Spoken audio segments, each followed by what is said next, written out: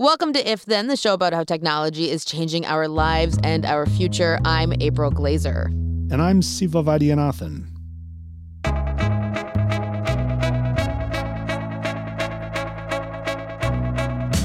Hey everyone, welcome to If Then. We're coming to you from Slate and Future Tense, a partnership between Slate, Arizona State University, and New America.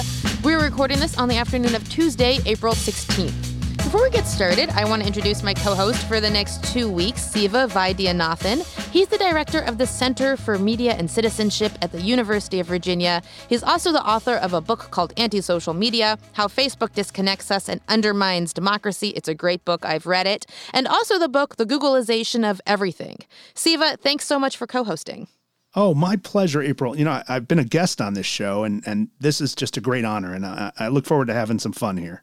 Yeah, and so this is our first week. Next week will hopefully be a little more, even more ironed out and more used to this. On today's show, we're going to talk about India's ongoing election and how parties are taking advantage of social media to spread propaganda to voters in the world's biggest democracy. Then we'll talk about Uber's decision to take the company public despite massive legal disputes with its workforce over their employment status and the fact that the company is hemorrhaging an eye-popping $1.8 billion a year.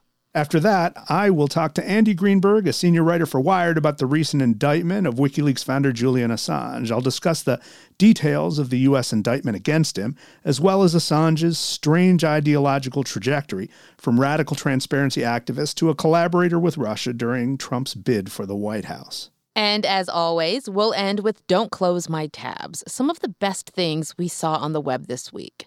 That's all coming up on If Then. Okay, Siva, so it's so great to have you as a co-host and not as somebody that we're interviewing, because I just learned that you used to be a journalist before you were a professor, book writer, social media critic. Yeah, I was a journalist back in the analog 20th century when we had these large sheets of paper that would have ink on them, and that is how we delivered information to the people.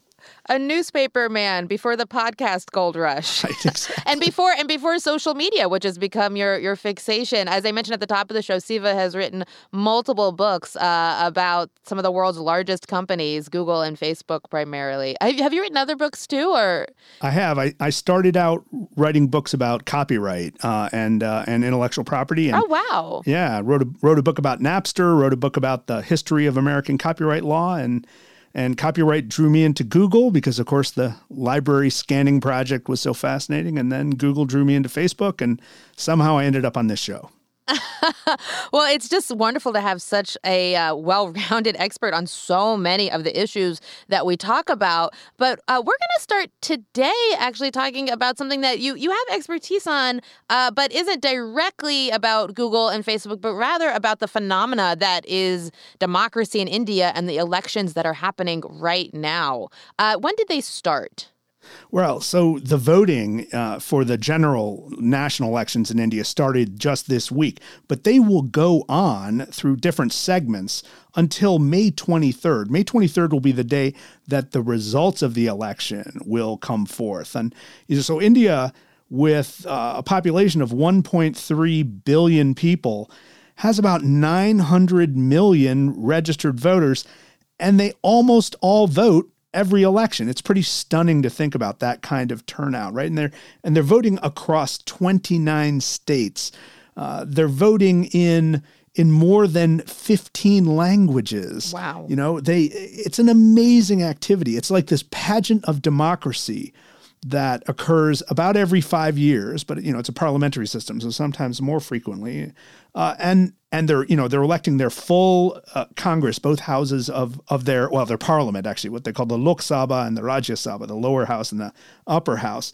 And they all vote, and since the 1990s, they have all voted on secure electronic machines. And because illiteracy is high in India, people tend to vote for the symbol of their party, and they use these secure voting machines. And the machines are so well designed and have been designed by computer scientists over the years and tested that there is remarkably high level of faith in the results of the election. So contrast that to the United States, where we can't seem to get it together on how we should vote. We have no national standards for voting. We have no, we barely have enforceable state levels. We have terribly insecure electronic machines when we choose to use them. And every 2 to 4 years, we have a series of close elections that seem to indicate some sort of meltdown in trust. So India has mastered the trust question when it comes to the actual process of voting. But the other really fascinating thing about India is it is, first of all, Facebook's biggest market with more than 300 million regular Facebook users, and almost every one of them is also a WhatsApp user. So WhatsApp and Facebook are taking over the media ecosystem in India, and they are carrying the worst content, the worst garbage, right? Harassments and calls to harassment and calls to lynchings and mass violence and lots of conspiracy stuff. A lot of it aimed at the Muslim population, which is about 15% of the population of India. A lot of it aimed at Christians, a lot of it aimed at liberals or women or LGBTQ activists. And so you have this really corrosive public sphere, a deeply insecure culture of democracy, but you have the actual mechanics of democracy working so well. I think if we paid close attention to what goes on in India, we in the United States could learn both how to avoid tipping into the cesspool of nonsense that flows around Indian politics. At the same time, we could probably learn how we might run the actual instruments of elections or technologies of elections a lot better. So I want to go back to something one of the first things that you said or started talking about was that the technology that's used to vote in India elections has not had serious security scares, which is just mind-boggling to me, because in the U.S. it was only after the 2016 elections that our election infrastructure was considered kind of part of our critical national infrastructure and therefore would get national kind of security attention. And we have to realize that so many machines across the U.S. are running on Windows XP, are known to be incredibly hackable. I mean, we've seen them actually hacked on the floor of Congress to run Pac-Man, and they haven't been improved since then in many cases. We've seen our voter registration rolls get hacked. So we're dealing with just an incredibly porous and vulnerable system.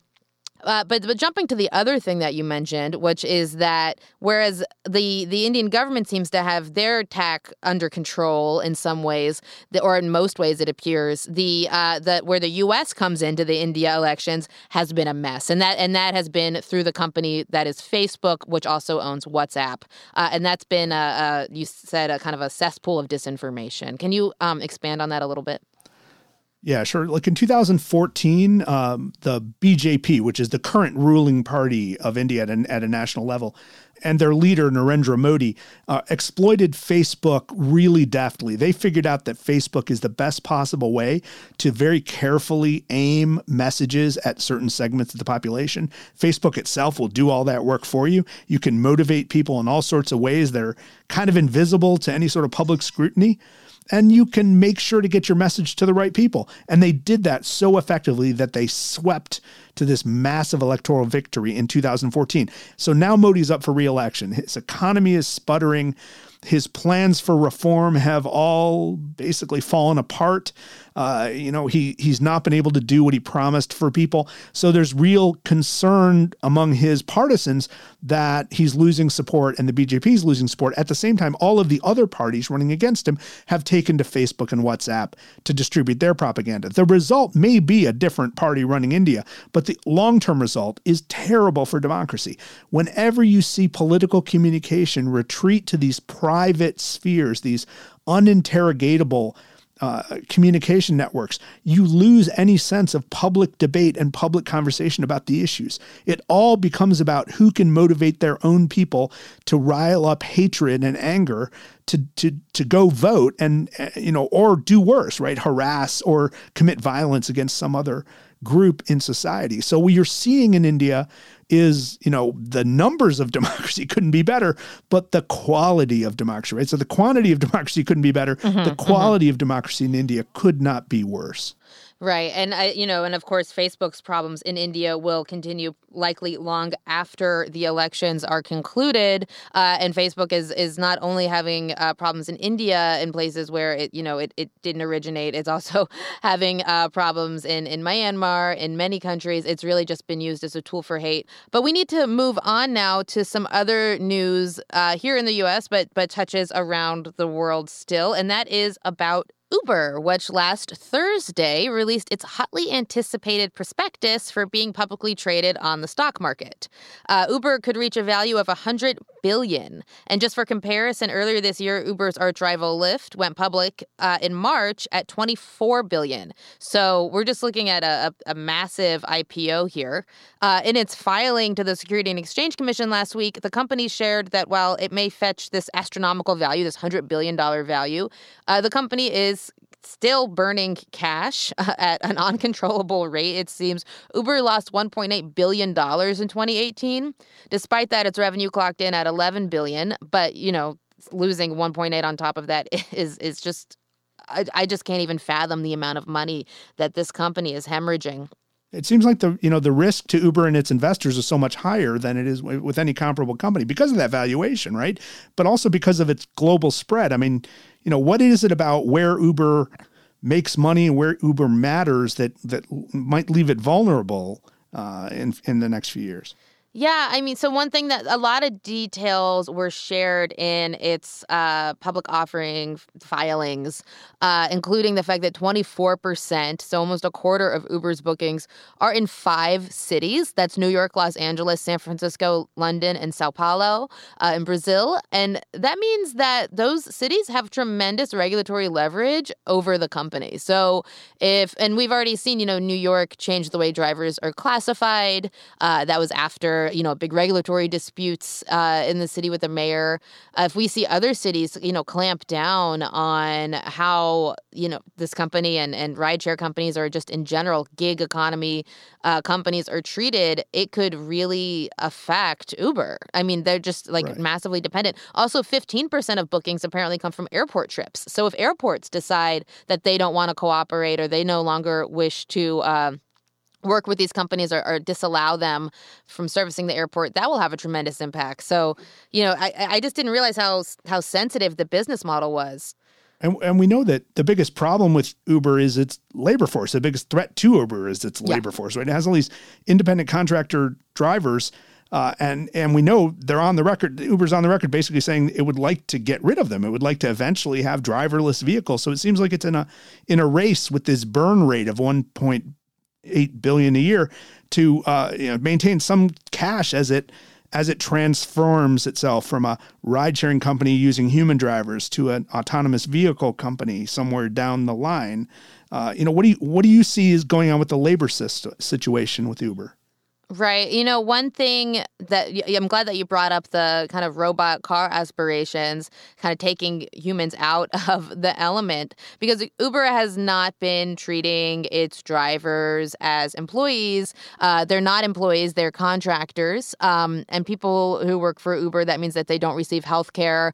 They don't have a guaranteed minimum wage. They cannot unionize. It's very difficult to organize. And according to Uber's filing, 60,000 Uber drivers already have or intend to dispute their contractor status with the company. And this is in addition to a class action lawsuit this year that was finalized that paid $20 million to drivers that claimed that they were misclassified. And that was something like over 13,000 drivers that were within that class. So, it's going to be really interesting to see how Uber's bid plays out. I mean, like I said, we're looking at many, many billions of dollars on the line here, and really something that could really transform a lot of people into millionaires overnight. And they're just really hinged on a lot of things that could kind of move under the company's feet. But I think that is all we have to say on the IPO now, because when we get back, Siva has a fascinating conversation with Andy Greenberg, one of my favorite journalists and senior writer for Wired, about the recent indictment of WikiLeaks founder Julian Assange.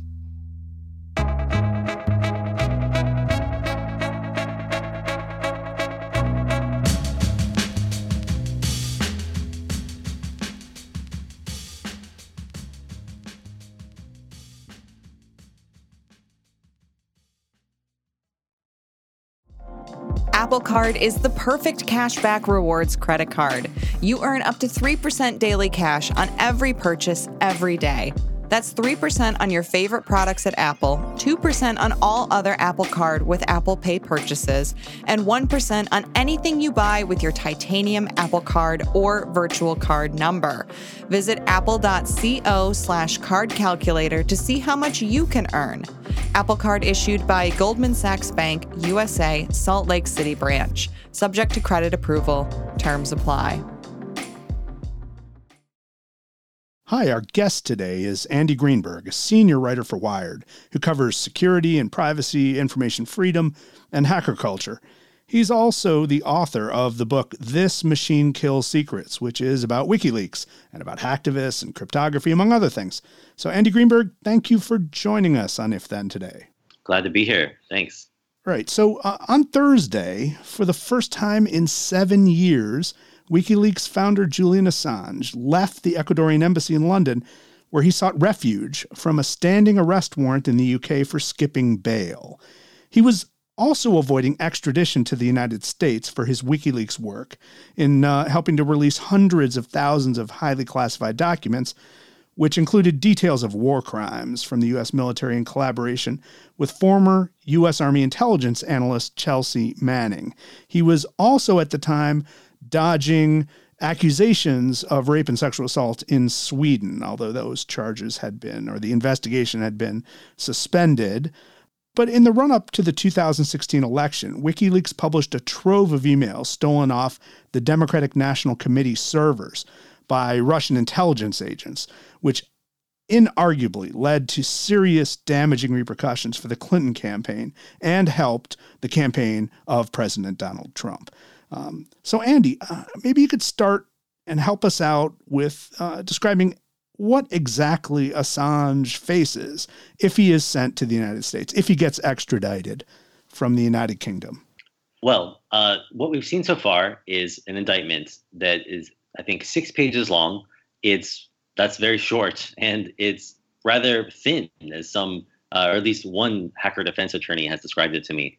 Assange specifically is accused, and I think this is really the only concrete crime charged in the indictment, with helping Chelsea Manning to crack a password that she sent to him in a kind of hashed form, which is kind of like a light form of encryption, to put it like probably in a technically incorrect way, but layman's terms. Yeah. She passed him this hashed password. He said, I will try to crack this for you. And a couple of days later, she checked with him. He said that he still hadn't cracked it. But just the offer of having cracked it is enough to be part of a conspiracy to violate the Computer Fraud and Abuse Act.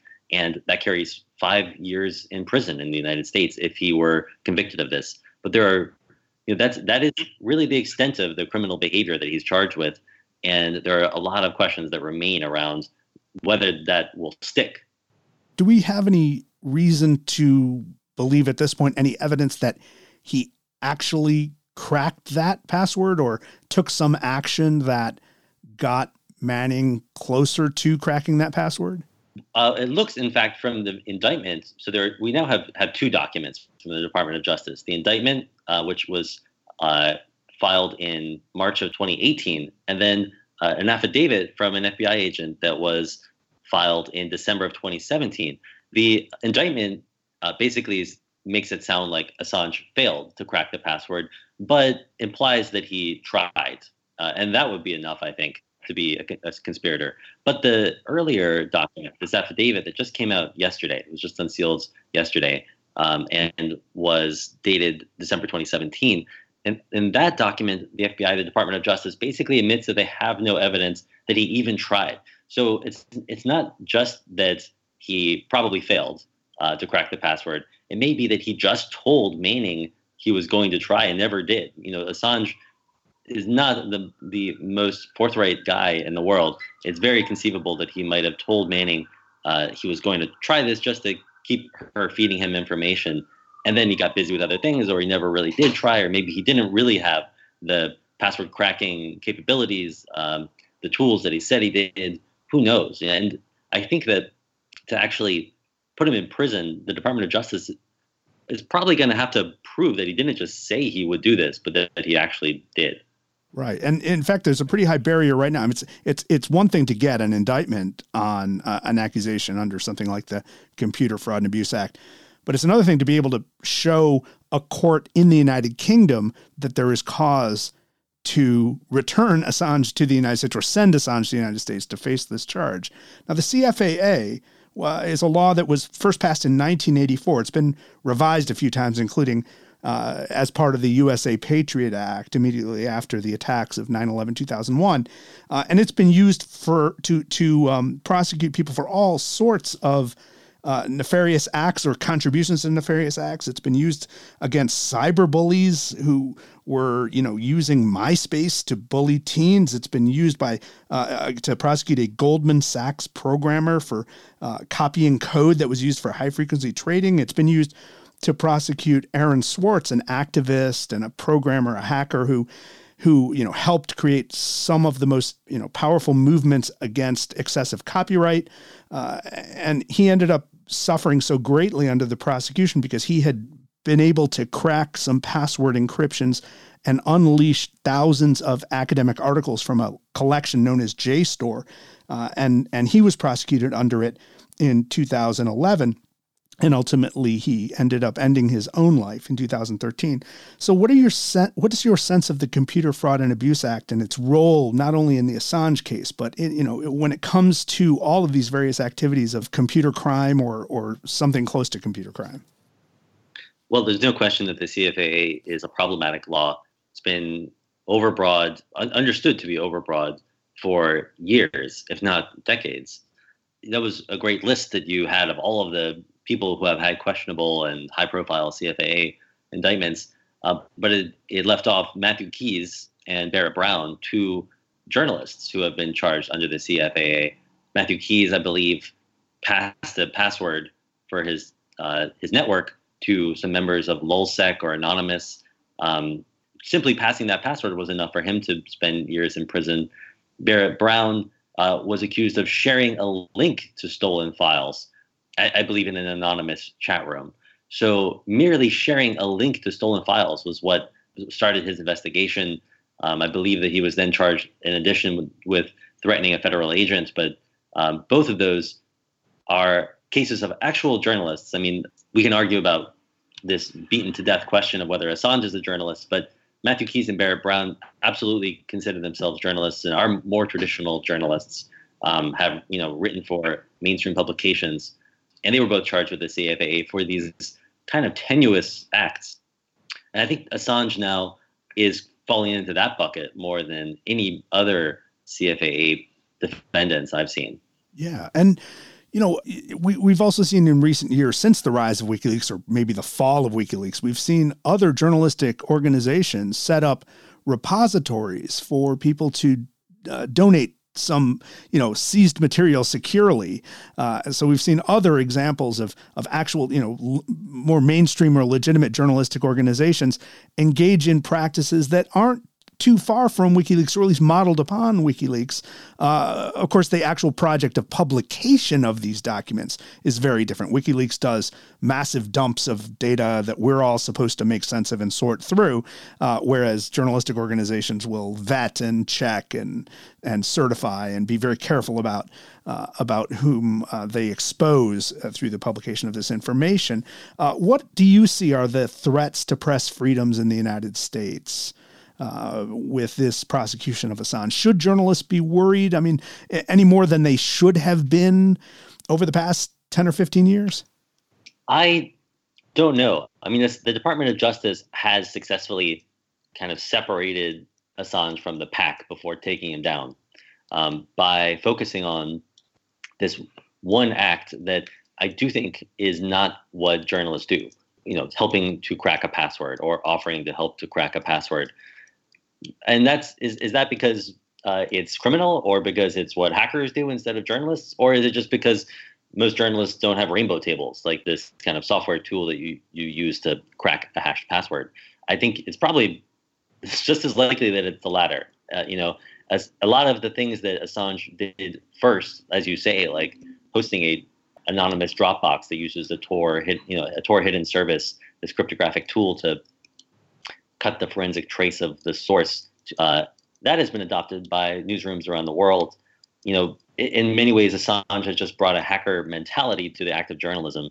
In this case, he had done something nobody else has done, but everything else that he does, the act of conspiring with a source, is something that journalists do all the time in a kind of non-legal definition. So, and sources are breaking the law. They're leaking classified information that they're not supposed to, and we're conspiring with them. So it is worrying. The line is so ill-defined, and it seems like the Department of Justice has tried to just kind of desperately latch on to one thing that Assange does that's unique to make him a criminal and not a journalist. But the fact is that, most of what he does, and in fact, most of what's in the indictment even, is stuff that all journalists do, or a lot of investigative adversarial journalists do. Right.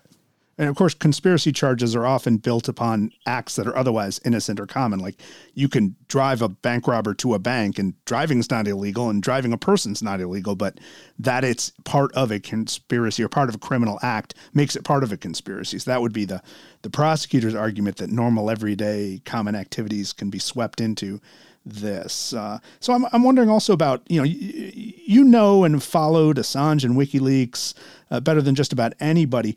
What's your sense of the story? I mean, the Julian Assange we saw taken out of the Ecuadorian embassy and put into a police car, with his full beard, it reminded me of sort of late Orson Welles. So, are we looking at a late Orson Welles figure, and how does that contrast with the Assange we knew in the early years of the 21st century? And how have you seen him change, his mission change, the mission of WikiLeaks change? Has he undergone an ideological shift, or has he been fairly consistent and just our concerns have shifted over time? I think that there have certainly been different Assanges over the years. And the one that I interviewed in 2010, which is really the last time I did a big substantive interview with him. After that, I, had these brief conversations with him, which mostly consisted of him yelling at me about stuff that he thought I, had been unfair to him about. So since 2010, he has become, I think, a really different person and has drastically shifted WikiLeaks activities. And I think that a lot of it is just that he holds grudges. He's, becomes obsessed with settling scores, and his enemy list has just burgeoned over the years to the point where it seems like he, in 2016, I can't psychoanalyze him, but it certainly seemed like he was more interested in attacking Hillary than leaking anything about Trump, who we know has massive secrets to leak. And he seemed entirely uninterested because he had, I don't really know why, I have to admit, but it's all too easy to see that he had a score to settle with Clinton. He had published blog posts, kind of just strange, subjective, screeds about her warmongering. And I think that he believed that she was going to put him in prison and chose a side. And that is, I think, somewhat different from the Assange that I knew in 2010, who was more idealistic, less bitter, I think was a more admirable person in his principles. And I mean that in a way that I think is distinct from the fact that he has shifted in his allegiance from ostensibly left-leaning people to the right. So one person who has remained fairly consistent throughout this whole saga is Chelsea Manning, who finds herself once again in jail. She's been jailed for refusing to answer to a grand jury subpoena to testify ostensibly against Julian Assange. And Manning had been released from federal prison after President Obama commuted her 35-year sentence. So how do you see the relationship between Manning and Assange? And do you see Manning as someone who's been consistent in her principles throughout this? I think she has been, and I think that is different from Assange. Assange has done hypocritical things, like he has, for instance, threatened to sue WikiLeaks staff of his own organization if they leak secrets. He has had a television show that was funded by the Russian state on Russia Today, Whereas I think Chelsea Manning has remained true to her principles. She thought this information needed to get out, and she got it out. She in some ways, has an easier job than Assange. Assange is on different sides of different issues all the time, whereas she really just was trying to get information out about the Iraq and Afghanistan wars in the State Department. And you can criticize the decision to do that if you like. And certainly I do think that those leaks were reckless in some way. The fact that WikiLeaks eventually, by accident, it seems, leaked all of the State Department cables, even when they were trying to redact them, seems like that can be traced back to Chelsea Manning's decision to give them all to someone who may not be able to protect them. And that caused State Department sources to have to flee their countries, to receive extra protection, to experience fear, if not harm. So that's serious. But I do think that at least Chelsea Manning's principles have remained internally consistent, whereas Assange has, I think, I would say, betrayed some of them. Well, Andy Greenberg, thank you so much for joining us today on If Then.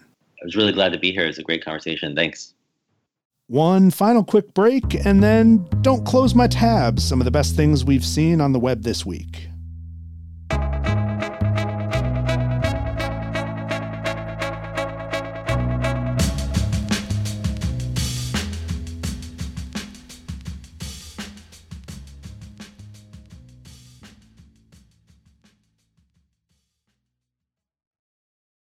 It's time again for Don't Close My Tabs, where we talk about the best things we've seen online this week. But first, we want to tell you about a new feature on Slate's website that can help you keep track of the tabs we recommend. It's called the Slate Podcast Endorse-O-Matic. It's such a funny thing to call it. It's very, very 50s. But if you go to the site, slate.com/endorsements, you'll find a searchable database with all the tabs we've recommended, as well as recommendations from other Slate podcast hosts.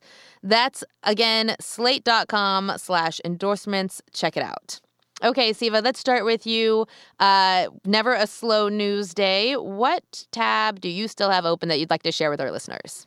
Well, this is my first time playing this game. Don't close my tabs. So I decided to go kind of old school, like early web. And I chose a Wikipedia page, the Wikipedia page for Notre Dame. I was rolling through Twitter, looking at all the people who were commenting on what had been going on with the fire at the Notre Dame Cathedral in Paris. And I came across a tweet from a security researcher, a network scientist at the University of Colorado. His name's Brian Keegan. And he pointed out that the Wikipedia page for Notre Dame in only 6 hours had more than 660 revisions from 219 unique editors, writing 22 kilobytes of content, including images and video and maps. Links to articles, 35 different language editions were pouring out. The French edition had 483 revisions from 120 editors in a matter of 6 hours. What we see here is this army of committed people trying to, with a sort of flurry of activity and energy, and I'm sure at way too much caffeine, produce the highest quality possible real-time account of what's going on, following Wikipedia's very stringent rules about what should be cited and what should be counted as authoritative. So the conversation pages for the Notre Dame site are fascinating in itself, right? Those conversation pages, someone could write a whole dissertation about. Here you have this major breaking event with worldwide attention. It's being covered in multiple languages by editors, all of whom share a principle or a set of principles about what should be on Wikipedia. It reminds me that the spirit of Wikipedia and the spirit of the Wikipedia community could have been the model for the World Wide Web. And there was a moment in time when we thought it might grow to be, where everybody was donating their time and committed to spreading the best possible information. Unfortunately, it hasn't turned out that way. And the Wikipedia model, though, remains strong, remains with us, and remains essential. Yeah, Wikipedia, I believe, is I think it's the fifth largest or most trafficked website in the world. And of course, it's kind of like it's the answer to so many of our Google queries. And it's a nonprofit. It does, though, as we know, have a problem with its editors being, primarily male and primarily white or from, America or European countries. But I agree. I've been studying, going back to this project I used to be involved in called Indymedia, which was also a very participatory, collaborative internet project back in the early aughts. And I'm fascinated by, what these volunteer communities can create. I mean, again, the fifth largest website in the world. I think that's it. So I have to check again. But this massive site is made by, volunteers. It's just phenomenal. I know that they're actively working on diversifying it more, and they have been for some time, for a long, long time. They know this is a problem. Because, if the people who are writing these definitions are of a single group, but Wikipedia is often it's like vastly, usually it's like high 90s, like correct. It's usually right. It's as correct as the Encyclopedia Britannica.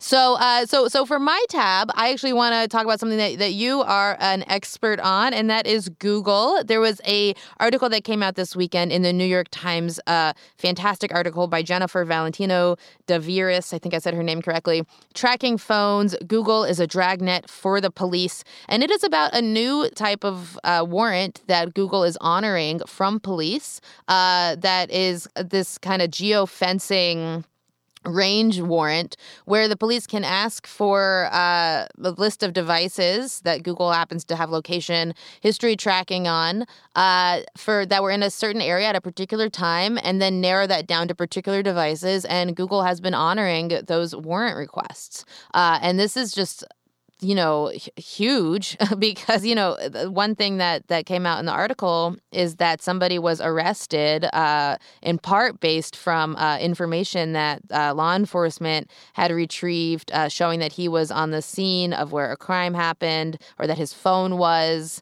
somehow. And it was something that he did not do. And he was in jail for some number of days, because just, where your phone happened to tick where it was doesn't, make anyone suspicious necessarily or guilty. And it's just, Google has made such a big ado over the years, and you probably know the history of this better than me, of fighting and pushing back against police requests for data. And here we see a new type of warrant popping up. And the thing is, Google doesn't have to keep this data. Like, it can do just fine without this one more layer of personal information and tracking, right? It actually did okay before it had this layer of tracking. And it seems to do okay even when it is restricted in what it gathers. But Google continues to grab whatever it can grab, regardless of the consequences. Let's also remember that it's one thing to have this information exposed to police forces in a country where ostensibly we have things like due process and the rule of law. But in much of the world, we don't have such niceties protecting us, and Google is still operating with the same sort of data surveillance around the world and subjecting many, many people to oppression just for its own ability to target ads a little bit better. It's interesting to me because this article also points to the very tight relationship, the inextricably intertwined relationship between government surveillance and corporate surveillance. And we need to remember that when we talk about protecting our civil liberties from government overreach, to not also talk about corporate surveillance is somewhat disingenuous. Exactly. So that does it for my tab this week. But yeah, Wikipedia is a great one. And that New York Times article is something I really recommend people taking the time to read. That does it for our show. You can email us at ifthen@slate.com. Send us your tech questions, show and guest suggestions, gripes. Just say hi. We love to hear from you. You can follow me and Siva on Twitter as well. I'm at April Laser, and Siva is at Siva Vaid. It's SIVAVAID. Thanks again to our guest, Andy Greenberg. You can follow him on Twitter at @A_Greenberg. And thanks to everyone who's left us a comment or review on Apple Podcasts or whatever platform you use to listen. We really appreciate your time in leaving us a 5-star glowing review. If Then is a production of Slate and Future Tense, a partnership between Slate, Arizona State University, and New America. If you want more of Slate's tech coverage, sign up for the Future Tense newsletter. Every week, you'll get news and commentary on how tech advances are changing the world in ways small and large. Sign up at slate.com/future news. Our producer is Cameron Drews. Thanks to Jonas Strauss at Survivor Sound here in Oakland. Thanks to Robert Armengol at the studios of the Virginia Quarterly Review, a cool magazine that Siva is also a part of. So many projects on his plate. I will see y'all next week, and Siva will also be joining me next week. So please continue to tune in. It's been a lot of fun having him. Yeah, thanks, everyone.